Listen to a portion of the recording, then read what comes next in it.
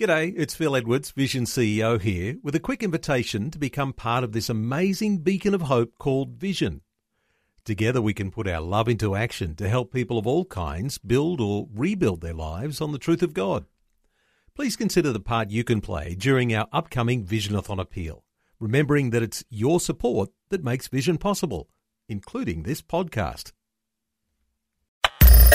Audio on demand from Vision Christian Media. When the whole world seems to be arraigned against you, when the people who should be your friends are criticising you, when God seems to have deserted you, right in that place, it's time to take a stand and declare, "My Redeemer lives." Hi, I'm Bernie Diamond and welcome to the program. Now today we're going to be taking a look at the hope that you have in Christ from a different perspective. And do stay tuned, because in just a few minutes I'll be telling you about the powerful prayer that could be coming your way to help you through whatever you happen to be dealing with in your life just at the moment. A few years ago, Hillsong released an awesome worship song called My Redeemer Lives. It's bouncy and happy and clappy and upbeat. It kicks off with these lyrics. "I know he rescued my soul. His blood has covered my sin. I believe, I believe. My shame is taken away. My pain is healed in his name. I believe, I believe. I'll raise a banner because my Lord has conquered the grave. My Redeemer lives. My Redeemer lives." And the song goes on from there.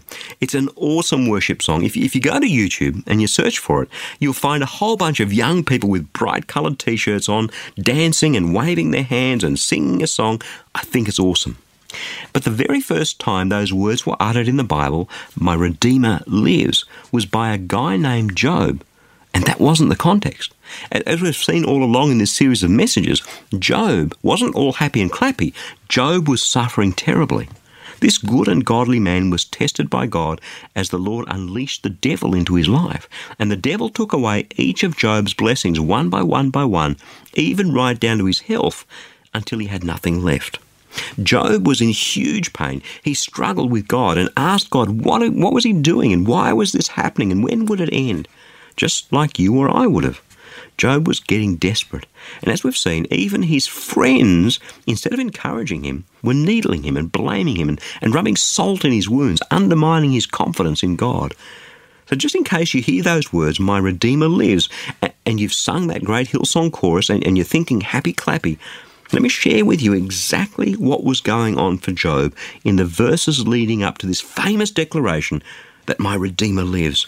Just soak in these words and see the picture of devastation and destruction that he's painting here for us. Job chapter 19, beginning at verse 8. "God has walled up my way so that I cannot pass. He has set darkness on my paths. He has stripped my glory from me and taken the crown from my head. He breaks me down on every side and I am gone. He has uprooted my hope like a tree. He has kindled his wrath against me and he counts me as his adversary. His troops come on together. They have thrown up siege works against me. They encamp around my tent. He has put my family far from me, and my acquaintances are wholly estranged from me. My relatives and my close friends have failed me. The guests in my house have forgotten me. My serving girls count me as a stranger. I've become an alien in their eyes. I call to my servant, but he gives me no answer. I must myself plead with him. My breath is repulsive to my wife. I am loathsome to my family. Even young children despise me. When I rise, they talk against me. All my intimate friends abhor me, and those whom I have loved have turned against me. My bones cling to my skin and to my flesh, and I have escaped by the skin of my teeth. Have pity on me, O you, my friends, for the hand of God has touched me. Why do you, like God, pursue me, never satisfied with my flesh? Oh, that my words were written down. Oh, that they were inscribed in a book. Oh, that with an iron pen and with lead they were engraved on a rock forever. For I know that my Redeemer lives, and that at the last he will stand upon the earth. I mean, his life has been completely destroyed. Everything is gone. The only thing that could be worse is that he could be dead, although having said that, he muses elsewhere that might indeed have been a better outcome. Now, if you or I were crying out those terrible words, if you or I were summing up our terrible pain and our loss in those very words, what conclusion would we come to? How would we draw all that litany of disaster together and summarise it? I suspect that many a man and many a woman would come to the conclusion that there is simply no hope left. And yet at the end of all that, he says, wow, I wish all this were written down for others to see and to know, because in the middle of all this disaster, I know that my Redeemer lives. What a conclusion to come to. What a man of God. How do you get to that place? How can he come to such a conclusion? Well, here's the answer. Job was a man who lived his life for God. No ifs, no buts, no maybes. His heart was set like flint toward honouring God with everything he was and everything he had. Right at the beginning of the book of Job, chapter 1, verse 1, this is what we're told. There was once a man in the land of Uz, whose name was Job. That man was blameless and upright, one who feared God and turned away from evil. That's the thing. When we get our lives in order before the storm hits, then when the storm comes, while it still hurts, while we still have questions for God, why and how long being the two most common, whilst we will certainly have friends who misunderstand us and make it worse, deep, deep, deep in our hearts, we will be able to declare in the face of every demon that hell can muster and throw against us. We will still be able to declare with boldness and an uncommon courage that my Redeemer lives. And that's what counts. When everything else fails, this one thing stands. My Redeemer lives. And that counts for everything. That's what matters. In fact, it's the only thing that matters. Perhaps you're going through a tough patch at the moment, and if not, we both know, don't we, that the next tough patch is out there somewhere, just waiting for us to catch up with it. So let me encourage you with this. When the suffering begins, worship God through every moment. Thank Him, bless His name, draw close to Him, because He is there to travel through every moment of it with you. And come what may, no matter how terrible it gets, may you stand up and declare, my Redeemer lives. So far, as I look back on the most difficult days of my life, all the dark nights of the soul, what I know is this. My record for surviving them so far is 100%. Hey, that's not such a bad track record, is it? And I'd hazard a guess that you too have a perfect score, a 100% track record for surviving your worst days. The other obvious truth is that those days will always pass. They did for Job. Have a listen how it all ended. Job chapter 42 verses 10 and 16.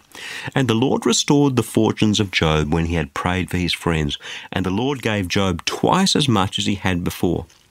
After this, Job lived 140 years and saw his children and his children's children 4 generations. And Job died old and full of days. In other words, God gave Job double for his trouble and allowed him to live to a ripe old age. So is God going to give you and me double for our trouble? I really don't know. Sometimes He does, other times He doesn't. But what I do know is this: God's blessings are greater than anything that we can imagine, and He always finds ways to bring His blessings to pass in our lives. Is God going to allow you and me to live to a ripe old age and full of days? Again, I don't know what His plan is for you or for me, but this I do know, that as we persevere, as we get out of bed every morning and do our best to honour Him and to bless others, Jesus is away preparing a place for us, for you and for me, in our Father's house, so that we can spend eternity in His presence and behold His glory, feast on His glory forever and ever and ever. Amen. That, you'd have to say, is not such a bad ending. In the meantime, I can tell you this, beyond any shadow of a doubt, my Redeemer lives. How about yours?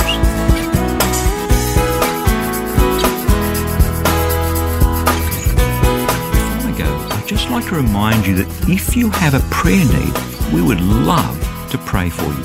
Listen, the only sort of prayer that the Bible teaches about is the sort that has powerful results. Just let that sink in. The only sort of prayer that the Bible teaches about is the sort that has powerful results. So if you'd like us to pray with you, in fact, if you'd like our whole prayer community to pray with you, stop by online at powerfulprayer.org to share your prayer request. It's completely confidential, your name won't be displayed. And in fact, while you're there, perhaps you could pray for one or two others and leave them an encouraging word as well.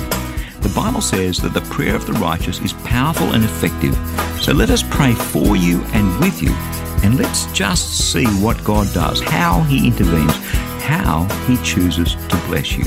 That web address again is powerfulprayer.org. I'm Bernie Diamond. I'll catch you again same time Monday with a different perspective. Thanks for taking time to listen to this audio on demand from Vision Christian Media. To find out more about us, go to vision.org.au.